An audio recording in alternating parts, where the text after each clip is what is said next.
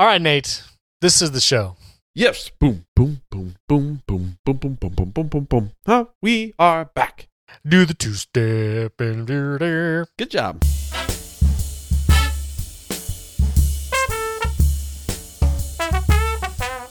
Welcome to Movies on the Side, listeners. I'm Steven Robles. And I'm Nate Baranowski.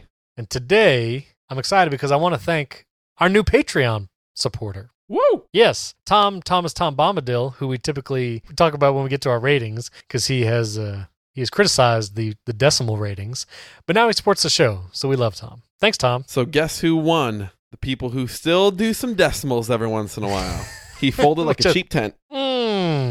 Thanks, Tom. I probably shouldn't patronize our new supporters, should I? Don't antagonize them. It's fine. No, we're not antagonizing. We love our supporters, and we just talked for 25 minutes about aliens, Bigfoot, and the Loch Ness Monster. Great conversation. I really thought it was. So if you would like to hear that bonus episode, like we have bonus episodes every week, you should go to patreon.com/moviesontheside, join the ranks of Hector, our CEO, and Tom Bombadil, and become a supporter so you can listen to all of our bonus stuff. They're fun. Can I plug our Patreon like it's a BuzzFeed article? Mm-hmm. Oh, yeah, please. Two men speak about aliens. One's opinion may surprise you. 5 things you didn't know about Steven Robles. Boy. Is the Loch Ness Monster in your toilet? Listen to Patreon to find out. Click through this article. 25 things you didn't know about Bigfoot. And what did we call it? Sasquatch. A bagel of Bigfoots? Oh, yes, like a gaggle of geese. It's a bagel of Bigfoots. That's what it is. That's all in the Patreon episode, so do it. Get it. Speaking of our boss and our board of directors, thank you for all the supporters on Patreon. It's not just those two. No. I want to give a quick apology. I could wait till the end of the year, but I will just say it now. Because Hector reached out to me and said that his daughter needed him to reach out to us and inform us that you do not pronounce the name Zendaya as Zendaya. Oh, boy. The correct pronunciation is Zendaya. Excuse me? Zendaya. For real? Not Daya. Daya. That is for real. Oh, goodness. Well. So we said that name a lot, and I apologize to Zendaya.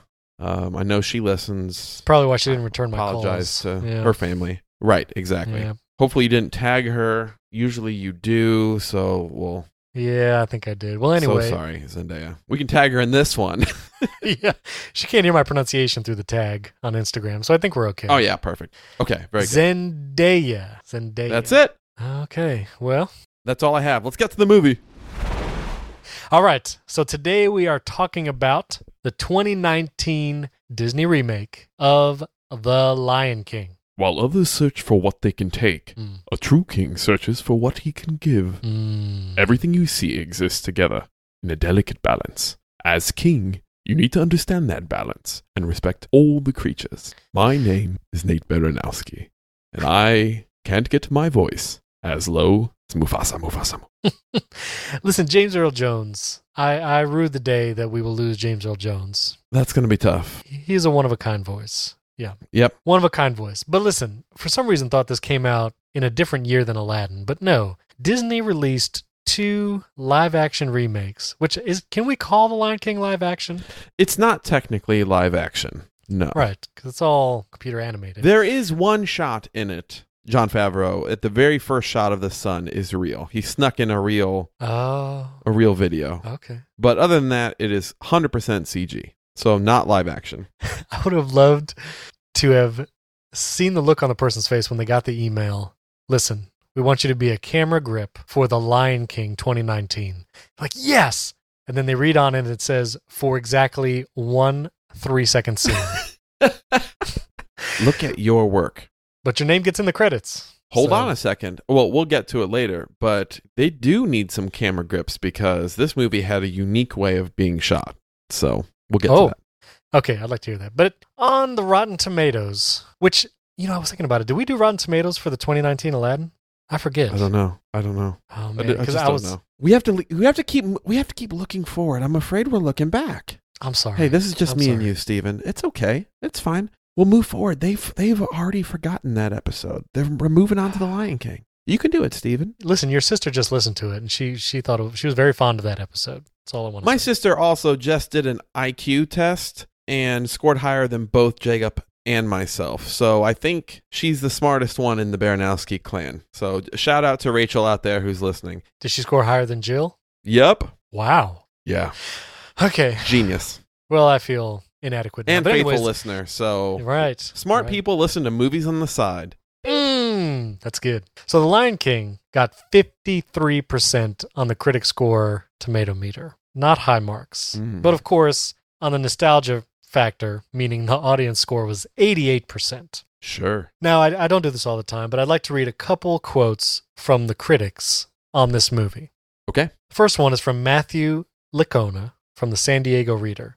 He says, by this point, Disney's do-overs feel a lot like their cash-grabby, inspiration-free 90s direct-to-video sequels, only with vastly better production value. He rates this movie a 1 out of 5. Ouch. Yes, pretty scathing. The second review is from Claudia Puig from NPR's Morning Edition. She says, where the animated original had an endearingly cheery anthropomorphism with wide eyes and cute expressions, this movie lacks that. You're marveling at the beauty of the animals, but it just doesn't work with the material. So, this movie is almost a shot-for-shot remake of the original. I feel like as Aladdin had some departures, this one feels extremely close to the original as far as like lines, stories, all that kind of stuff. Does that jive with your experience? Yes, I believe it was much closer than Aladdin was to its original content. Right. Minus maybe one scene of Fur getting back to Rafiki. That was probably the biggest departure there. Right. I will state at the outset, once again, the animation from Disney's production department is outstanding. These CG animals look incredible.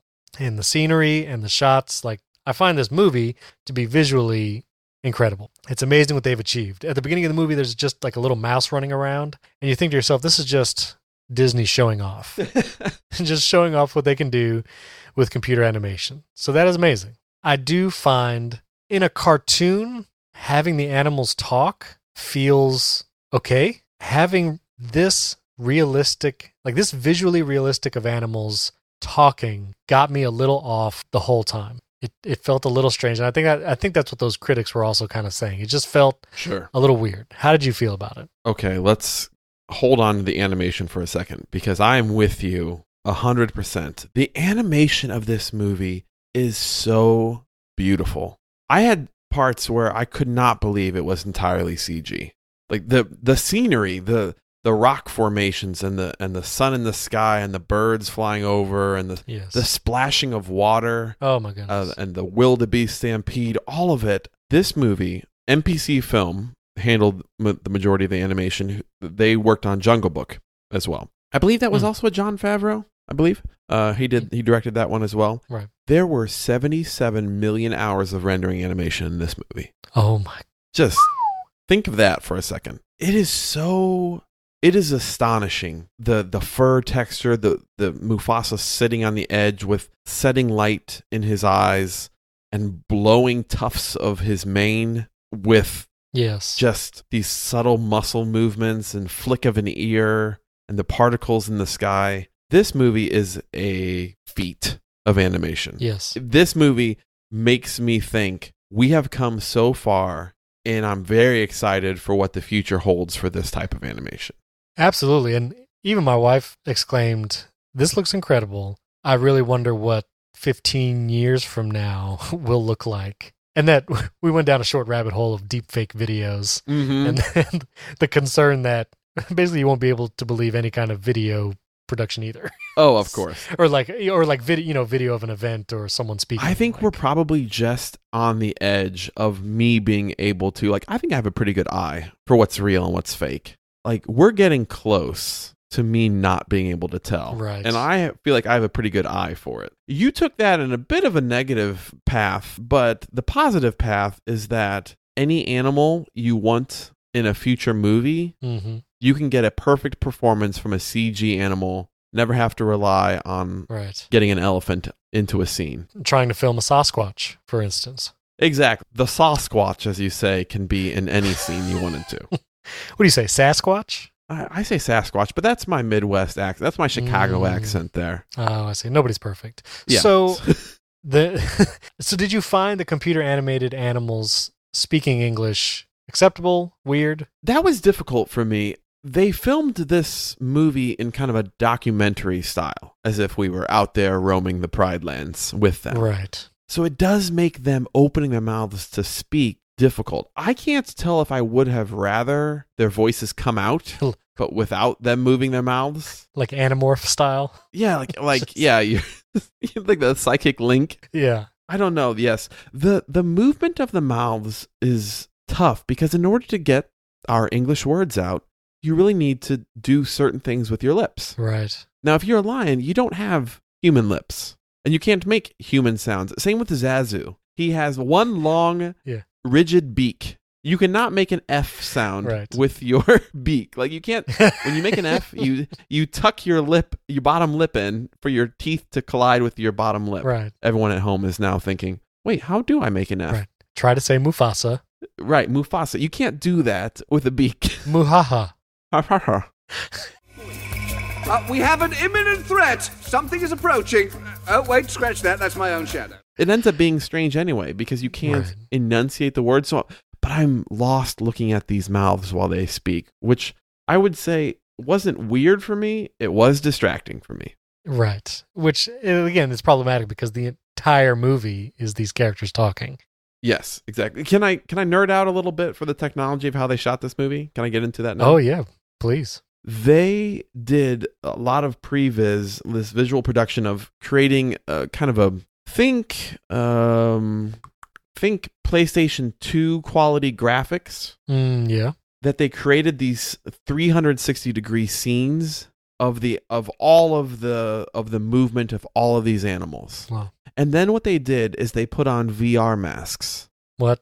And they jumped into this world that they created with, maybe it's PlayStation 1 quality graphics. And so what they did is you can watch the behind the scenes footage.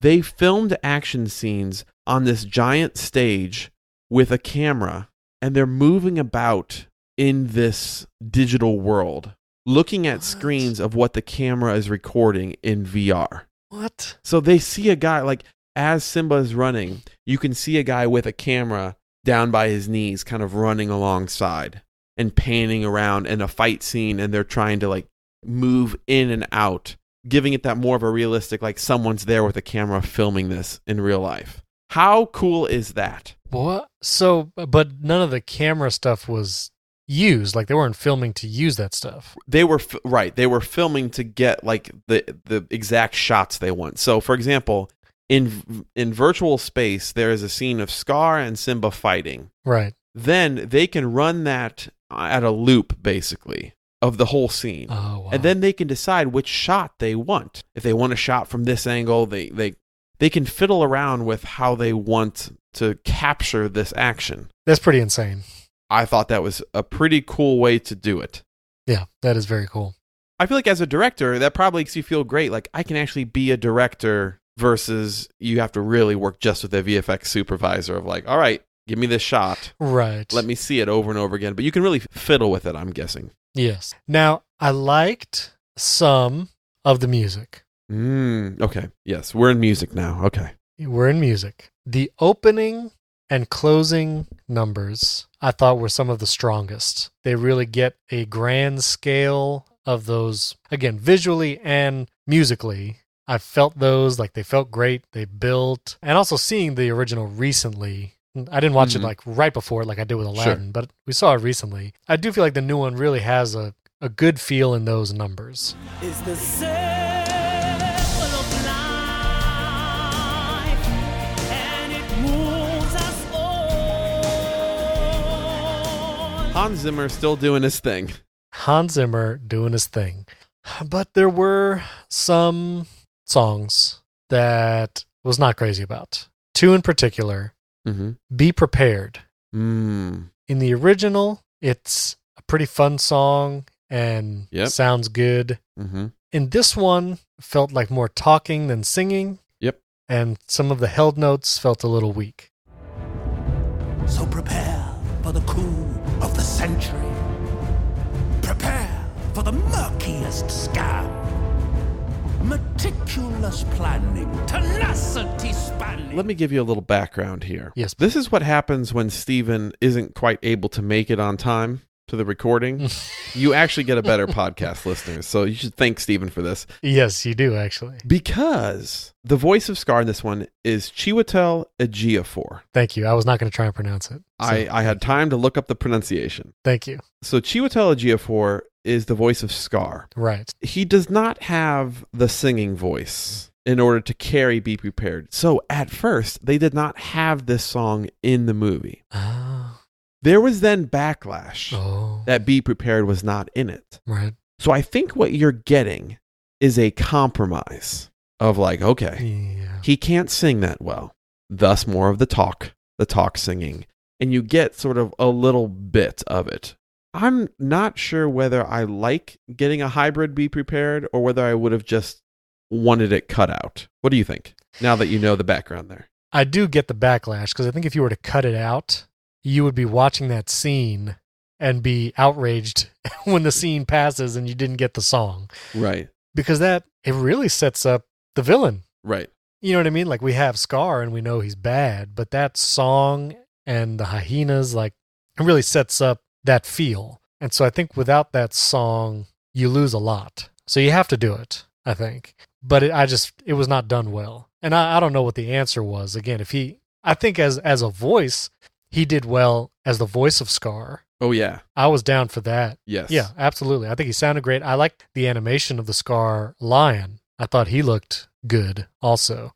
But just that song was disappointing. Even my kids, they were like, well, is that it? Do they no longer do like the voice and then the singing voice being two different people? Back in the day, they feel like in animated movies, they were fine with being like, yeah, you can't really sing. I think Aladdin might have had, I think Brad Kane was just the singing voice for Aladdin, but there was a different speaking voice. I feel like in the older Disney movies, they probably got a pass on that because people didn't really know the actors' names when you go see the movie. Right. Nowadays, they really rely on star power. Exactly. And so that idea of like these big names, like I think it would be even greater uproar if they tried to hide it and controversial if they were open with it to say like, he's the talking voice, but this guy's the singing voice. And also, like, that might be a little jarring when you're actually watching the movie, which I'll get to one other character in a moment where it would probably be very jarring. But I think they've kind of painted themselves into a corner by using the star power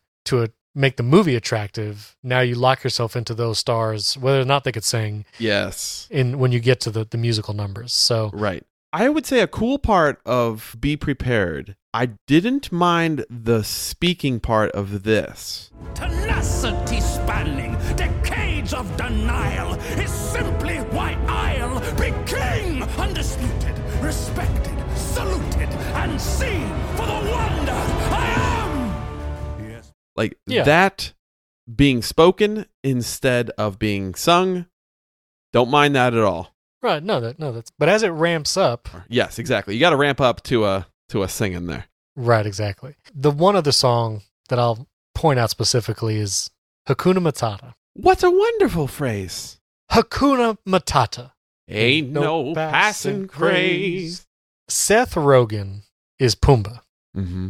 Now, I accept Seth Rogen as a real life Pumbaa. Yes. I accept him as the speaking part of Pumbaa. Correct. I thought that was fun.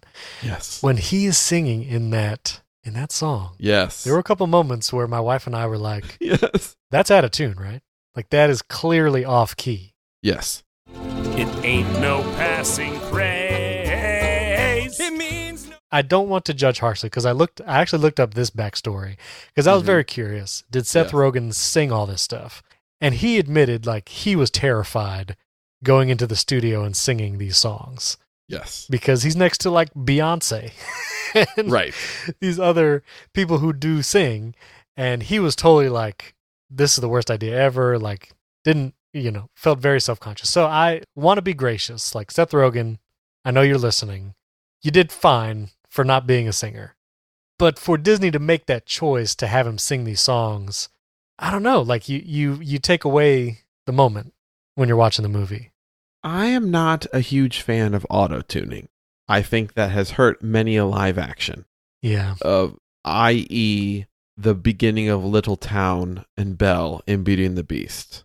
Everyone just take an Emma Watson rabbit hole there and just listen to the first 5 measures of that song. Little town, it's a quiet village. Every day, like the one before. But if you could have auto-tuned a little bit, I don't know if you can do it. The technology's out there, right? To auto-tune so it doesn't sound like a T-Pain album. But yeah, it I actually think sounds like him. Yeah, I think you can. Apparently, so Pharrell was doing a lot of the musical advising on this movie. Apparently, Pharrell was super frustrated with Seth Rogen because he couldn't get a right note out of him. There are only a certain number of, I guess there are micro notes, right? Every note, it's not like we only speak in intervals. Quarter tones. Quarter tones, that's the name of it. Quarter tones, yes. Yes. So I can't understand why you couldn't just have him sing it 100 times, and then if he falls upon the right note, just like isolate that. Yeah. There were a couple times he does hit the right notes, and I was cheering for him in my mind. Yeah, so was I. There are other parts that I think, oh man, poor guy, he can't get to it. I felt bad, man. I did. And some of the ones, I think they just gave up and like, oh, just speak it. Right. We don't have time for this. Just speak it out. I feel bad for Seth. When I was a young warthog. How you feeling? It's an emotional story. Oh man, great voice acting for The Voice. Yes, I agree. Like that was a lot of fun. It's not your fault you can't sing. So just to finish up thoughts on Hakuna Matata here, Stephen. While Seth Rogen struggles singing, I love the Donald Glover coming in. There is a bit of a mix. I'm not a musical person in my heart. I am in my heart, but not in my head. So I don't have this brain knowledge. He does something different on It Means No Worries for the rest of your days. It means no worries for the rest of your days. It's our problem-free philosophy. Hakuna Matata. Love that new mix. Love Donald Glover's voice. It's possible that Seth Rogen has just primed me to any singer who comes after him will just be like, wow, that guy can sing. Right.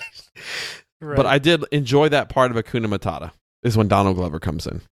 Yeah, that was good. And it ended well. It started rough because Seth Rogen was doing a lot of singing. But by the end, it was fine. Yeah, and they joke about how like that's their song and Simba's always riffing and getting in on there. It's a funny way to end that song. Can You Feel the Love Tonight, which is Donald Glover and Beyonce singing. Mm-hmm. First of all, I made the comment, which instigated an eye roll by my wife. I said, the song is Can You Feel the Love Tonight? And none of this song is happening in the evening. That was just one of my thoughts. You're right. Which I understand it doesn't need to be, but it's all in broad daylight. And then Beyonce is just obviously Beyonce. Mm-hmm. And again, I think this goes back to the thing with the original Disney movies is I could literally not name any of the actors or singers from The Little Mermaid or Aladdin. Sure. Or Beauty and the Beast, Lion King. Like, I do not know who any of those people were singing. And in this one, it is made obvious that it's Beyonce singing. Like, some of the runs that are just thrown into Can You Feel the Love Tonight? Yes. Feels a little out of place. Oh, you're getting curmudgeonly here, aren't you? No, just a little bit. And it's not... Just a little bit. It's not bad. It wasn't a poor rendition of the song.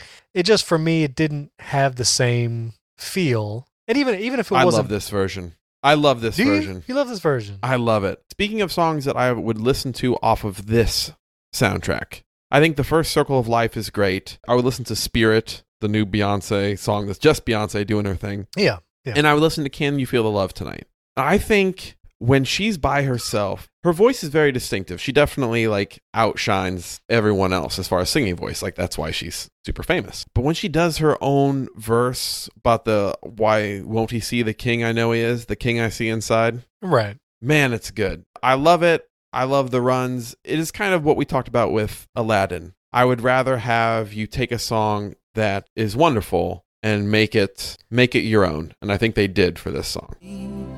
He's holding back, he's hiding. But what I can't decide. Why won't he be the king I know he is? The king I see inside. And that moment was still nice. Okay, I'll have to go back and listen to it as well. Again, with Aladdin, upon re-listening to just the soundtrack in the car, sometimes you get a different feel. So I will not judge these too harshly. Give that one a re-listen. I think you'll enjoy it. She throws a lot of runs in there, but her and Mariah Carey and Whitney Houston can all do as many runs as they want, in my opinion. Very good. Well, I'd like to go back to talking about a couple actual scenes outside of the music. Okay. One being the hyenas. And maybe this is not a particular scene, but just in general. How did you say that word? Excuse me? How did you say that word? Hyenas? Did you put a second H in there? No, definitely not. Yeah, you did. Yeah. Say it slow. Say it slow. Donkey. I think you said hyenas. Yeah, what are you supposed to say? Hyenas. Yeah, that's what I said. You put another H in there. No, I said hyenas. Mario. Chiwetel Ejiofor. Nuclear. Okay. Tell me about the hyenas. Sorry, I digress. That's mean of me, Stephen. We've been doing this long enough now for me not to be mean. No, we've been doing it long enough where you can do that and I don't take offense. Yes. Okay. I say words funny sometimes. We'll see if you take offense based on if you cut it out. No, I will not. That was a good moment. Anyway, I want to talk about the hyenas. Hyenas. Hyenas. Stop it. The original had Whoopi Goldberg. I remember that name because that was a very distinctive voice. Mm-hmm. And then you had Ed from the original. Do you remember Ed? Yes. The crazy hyena. Yes. Man, you're just doing that to bug me now.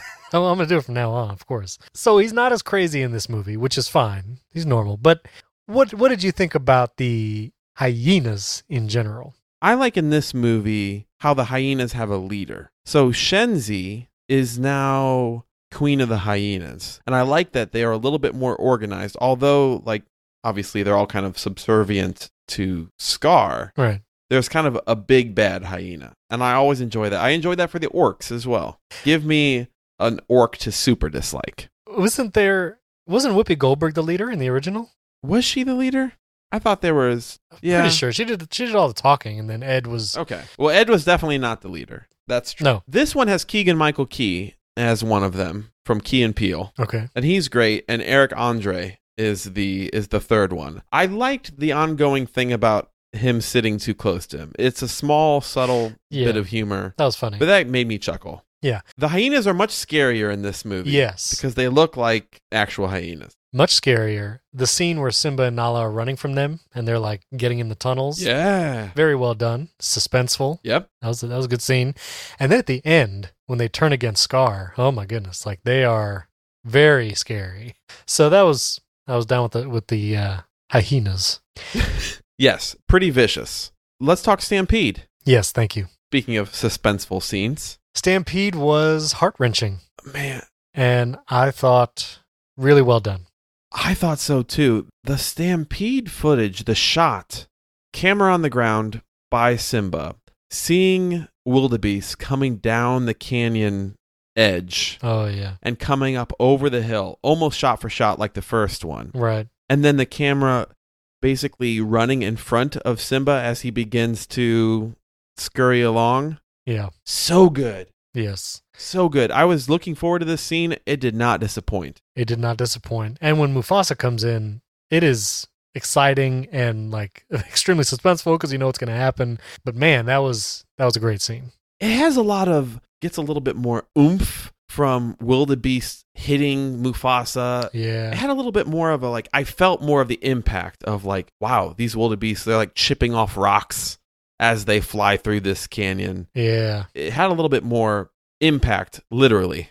But yes. Yes. So that was a great scene. I also thought the ending scenes, the fights and the conflict with the hyenas and stuff. I keep saying hyenas. That wasn't even intentional. But anyway, The final scenes I thought were very exciting and action-packed. I enjoyed those too. Yeah. There was a little bit of a difference in Scar's motivation and the hyenas in this one. There was a little bit more emphasis on overeating and abusing power. Like Scar was sending the hyenas out to just like eat anything they wanted to. And then it ends up with, and I also felt like Scar, his relationship to Simba made more sense in this one, why Simba would have more guilt. Right. For being the one who like caused Mufasa's death. Yeah. I feel like in the cartoon, I never quite got the like, why are you hiding this? Like, what's so, like, this one, it was a lot more like, what have you done? What have you done, Simba? They set that up a little better, I think, in this one. Right. And you do understand why he runs away. So, yeah. A little bit more. I think Scar, as much as I love Jeremy Irons' voice, I think Scar in this one was a little bit more logical of he's been beaten down his whole life by Mufasa. He's not strong. He's kind of... Right. His rise to power feels a little bit more... Believable? Believable. Yeah. Than the other Scar. I agree. I like that one part towards the end of the fight scenes where Timon and Pumbaa lure the hyenas away and Timon starts singing Be Our Guest. Just the first 2 words. Like, that was a hilarious moment. A real flex for all of Disney's IP. I love when they do that. Right, because for a second you're like, wait a minute, can they do that? And you're like, oh, well, yeah, of course. They own it all. Everything. They could do a Star Wars reference. They could do a Marvel reference. They could do any animated movie reference. Doesn't matter. They could do whatever they want. Mon cher mademoiselle, we proudly present your dinner. Be our... Yeah! Can we talk about voice acting for a second? Oh, yes, please. I'm going to say something with a very heavy heart. James Earl Jones sounds old. Some of his lines, didn't quite do it for me. I love James Earl Jones. I love he is Mufasa. I'm glad they went with none other person. I think he's like 86 years old now. Doesn't quite have the same power behind his voice. Yeah. It is more, it's an older thing. And some of the voice acting, this goes for everyone, didn't quite connect to the heart of the scene. It felt like the script was a little disjointed, like they recorded it from different areas. I know some of them were in the same room, but voice acting across the board didn't quite do it for me. And I think it starts with James Earl Jones, which saddens me. I take no joy in saying there were times where I went, oh man, my mortality. Yeah. I'm reminded. Everyone gets old. You pull up that how many weeks you have to live graph. Yes. James Earl Jones is 88. Whew. He is 88 years old. The great kings of the past look down on us from those stars. Those kings will always be up there to guide you. Did you get that feeling, Amal? Was I off? Did you? When it comes to voice acting, whatever we have to say about his singing, I feel like Seth Rogen might have done the best voice acting. You're right. In the movie. He did well there. And I think for me, it's still just the overall, it's weird seeing these hyper-realistic animals move their mouths like humans. And regardless of how good the voice acting is, it's visually strange. Okay. And so, yes, I agree. Like, there were moments where it could have been, many moments where it should have been stronger. But I think also the visual dissonance didn't help. Okay, I got it. So that was mine. It's just James Earl Jones. It's just, poor guy's, he's getting old. Yep. My only other disappointing thing was, I love John Oliver as a comedian. I don't think they gave him any runway to work with. I think he was kind of trapped in the Zazu thing. And maybe they did do a bunch of improv and it didn't quite make the movie or it wasn't good enough. Yeah.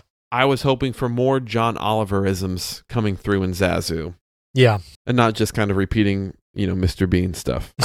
Rowan Atkinson, is that his name? Rowan Atkinson, that's right. We never even talked about Rafiki. Rafiki is great every time, all the time.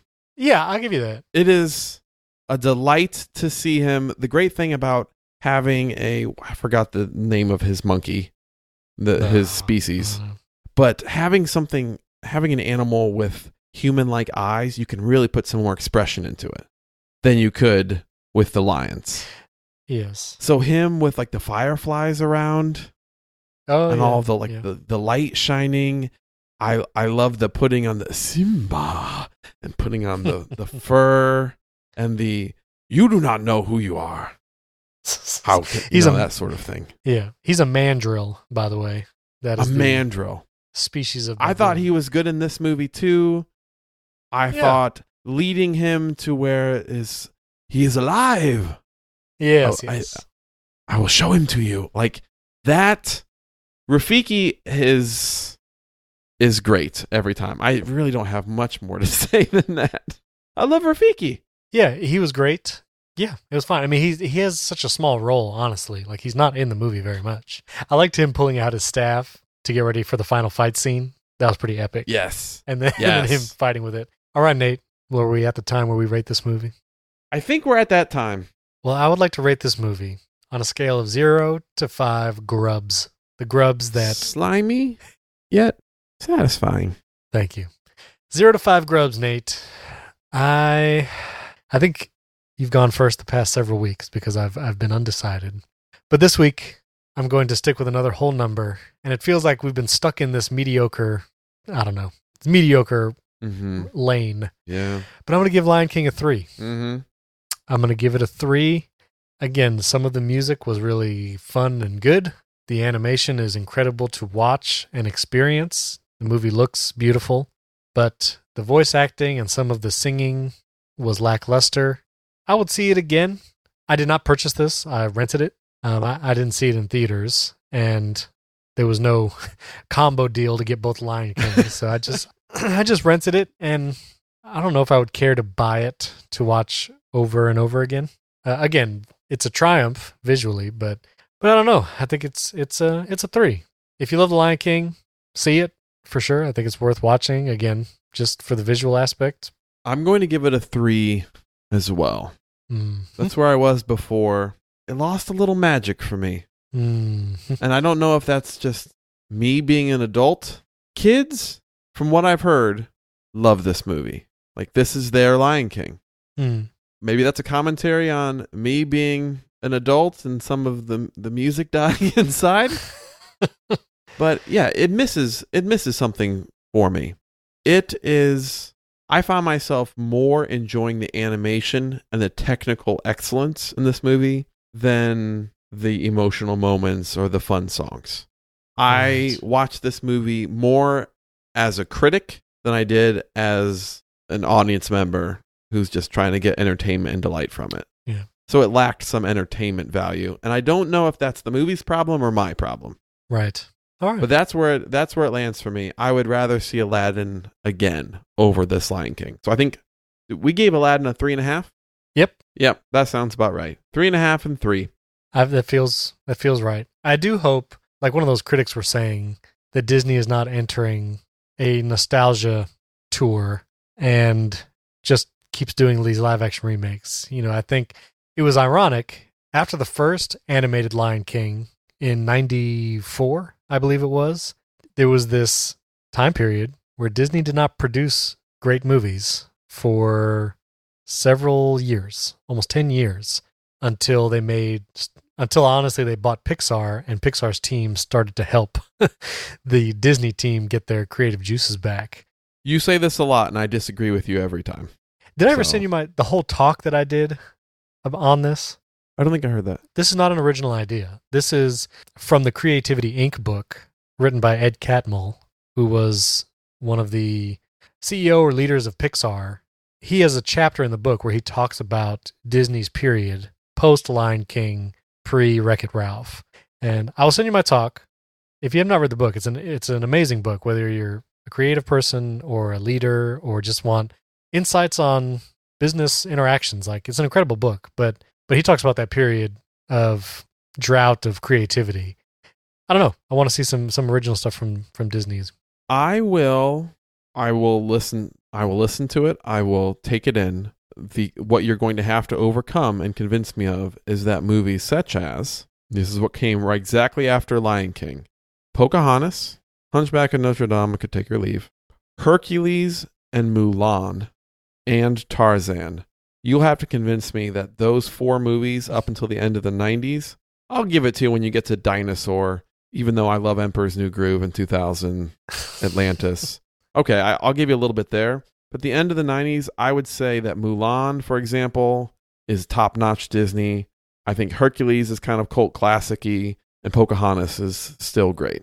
So those are my things you'll have to overcome in order to convince me that there was a drop-off. Those are great movies, but there are many, many movies that you probably don't remember and maybe have blocked out of your memory that were Disney produced that were bad. Okay, well, I'll just, if we go back a little bit, just want to let you know, Rescuers Down Under 1990, still good, but it was no Beauty and the Beast. Right. Oliver and Company is a horrible movie in 1988. And that was the year before Little Mermaid. Well, I will send you my talk, and I would love to know your thoughts. Oh, The Great Mouse Detective. Do you ever watch that? I don't think I've seen that. 1986, The Great Mouse Detective. Watch that with your family. Okay. It's amazing. It's a little scary, but it's amazing. Well, the audio is terrible in this video, so I just want to forewarn you of that. Okay. All right, I don't have a top 5 question for you, Nate, but I just have a general ranking. Okay. This is good. This is completely random. Completely random. If you walk into a gas station with the express purpose of choosing a candy that you're going to walk out with the prerequisite that you have to choose something that would be available at most gas stations. Sure. You know what I mean? You can't, like a Lindt chocolate. You're going to find it Wawa maybe, but not widely available. Right. What candy would you hope to walk out with? And then what is your second choice if that candy is not available? That's my question. It's interesting because I'm not a big candy guy. I'll always take the savories over the sweets. Well, so I have to really think about it here. I would say if I had to go candy bar, I'd probably go Milky Way. Or Reese's Peanut Butter Cups, king size. Right. They are now shaped like pumpkins because it's Halloween time. Which are always kind of fun. Yeah. I love it. I love things shaped like different things that taste the same. Great. Change that don't affect me negatively. Awesome. Right. But I would say, here's a little bit of crazy. I would go with maybe like a Hostess or a Lintonman Little Debbie concoction. They have a lot of those in gas stations, kind of pre-wrapped. Yep. Going with something in like the honey bun. Oh man. World might do it for me. M&M's not in the running? No. Oh wow. No. Okay. Regular M&M's? No. Well, any kind of M&M. Peanut butter M&M's. See, that's what I'm saying. What you've done is you've shrunk a Reese's Peanut Butter Cup down to small little bits. That's right. And if you're driving because you're going through a gas station, ease of injecting it into your mouth plays a factor. Has anyone ever put one Reese's Pieces in their mouth at the peanut butter chocolate chip or peanut butter chocolate chip? What are you talking about? Has anybody ever put one at a time in their mouth? The peanut butter M&Ms. No, that Can would be, you do that? Is that possible? You would have to be like a Jeffrey Dahmer type sociopath to just put one in your mouth at a time. Right. It's crazy. I mean, it's best to tear a corner off, and then while you're driving, you can kind of Rube Goldberg it into your mouth. That's exactly right. Yes. The shortest Rube Goldberg machine of all time. Tilt and slide. Steven, what's your answer? What's your answer to this? If you gotta stop. Number one would be a Reese's something. Whatever form of Reese's is available, I would get that. Reese's. In order to inject the peanut butter into your veins. If a Reese's is not available, I might look for a Twix of some kind. Ooh. I don't know if you've seen, they do have these like peanut butter Twixes now. Uh-huh. Where there's actually peanut butter in them. Those are not bad. I might go with the Twix as my second choice. And as an honorable mention, side choice, peanut butter M&Ms. Next question for you. Since we have to fill out this top 5 time with a little bit more, I feel like the audience needs a little bit more. Sure. Go ahead. You're on a road trip. You're driving. Yes. You stop at a gas station. Let's say you get candy. Let's say you don't. What is the drink of choice? I can picture right now the feeling of I'm thirsty. I'm at a gas station. I want to go in and get something. What do you get? You know what's available. 95% of the time, I get a water. I just want to get water. That's it. I don't think I've ever been more disappointed in you. What are you expecting? A coffee drink. In my heart, I thought you're gonna let me know, like, hey, they got that cold brew now, or they got that triple shot cold brew. Here's the problematic part. The only coffee drink that I find remotely tastes good is the Starbucks Frappuccino in the glass bottles. Mm-hmm. But those are extremely sugary. Mm-hmm. And like not great things in them. And aside from those, every other coffee drink that's in a can and the double shot, triple shot, they don't taste good. I just don't find that they're good. So you get a bottle of water. Any brand loyalty? So I'm a little bit of a maybe snob. Water snob. Yes. So whatever is the most unique and interesting looking brand, that is what I will go for. Your artisanal water? Absolutely. If they don't have something unique, I will go with a Fiji or a Smart Water. Those are my two go-tos. Usually gas stations will have one of those two. Oh my, you're paying more for that than you would for two drinks. Listen, water has taste. $4.50. Water has taste. That's all I'm saying. Steven, this is getting worse. That's all I'm saying. I'm glad we're doing this now, otherwise I might I'm not going to get some sediment-filled spring water bottle. Not going to do it. Not going to do it. Fiji water. Now, bottling colonialism. Wawa's will have two that I find interesting. One is like an Icelandic water something. It comes out of some aquifer. Right, from Ra's al Ghul's glacier. Yeah, exactly. It comes from the geothermal volcanoes in Iceland. And that water tastes pretty good. And there's a second one called, I think it's like Waikiki or something like. It's some kind of volcanic water. Oh my! That is the proper alkaline consistency to help balance the acidity in your body. Balance your pHs. You're like an essential oils person right now. I can't. But I don't care about any of those things. I just want my water to taste good, and those waters taste good. Do you know how to make water taste good? You add sugar electrolytes and call it Powerade. No, that's not what I just want water, and water has taste. No. That's all I'm saying. You want tasty water. Every drink is water with taste. So if you want something to taste good, get a lemonade. No. Water, get a sweet tea in its natural form, without any additives, has taste. Aquafina tastes different than Fiji. Tastes different than the terrible Zephyr Hills water that they pilfer at most gas stations. It's just there's differences. You think that's all I'm saying. You think it tastes bad or just doesn't taste good? What are we Zephyr Hills? Here? Zephyr Hills taste bad. Dasani is tolerable, but Fiji actually tastes good. I'm being totally real right now. Now, a Voss water in a glass bottle, also a great choice. Every morning, the Oberweis man comes and delivers a gallon of water so that Steven can brush his teeth with it. Anyway. I can't, how much are you paying for this Smart Water?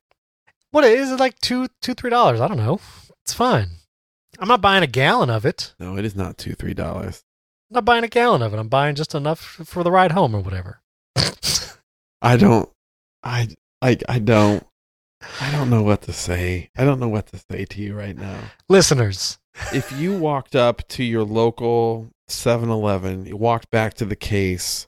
Yes. Or are you bringing, I'm just picturing you right now. I'm picturing your smug little face with a Smart Water in one hand and Reese's peanut butter cups in the other hand. Yes. I have to wash down this chocolate and peanut butter with the finest water, Icelandic. It is not I have to be, I'm not touting that I have the Fiji water. I'm not holding it out the window as I drive down the road.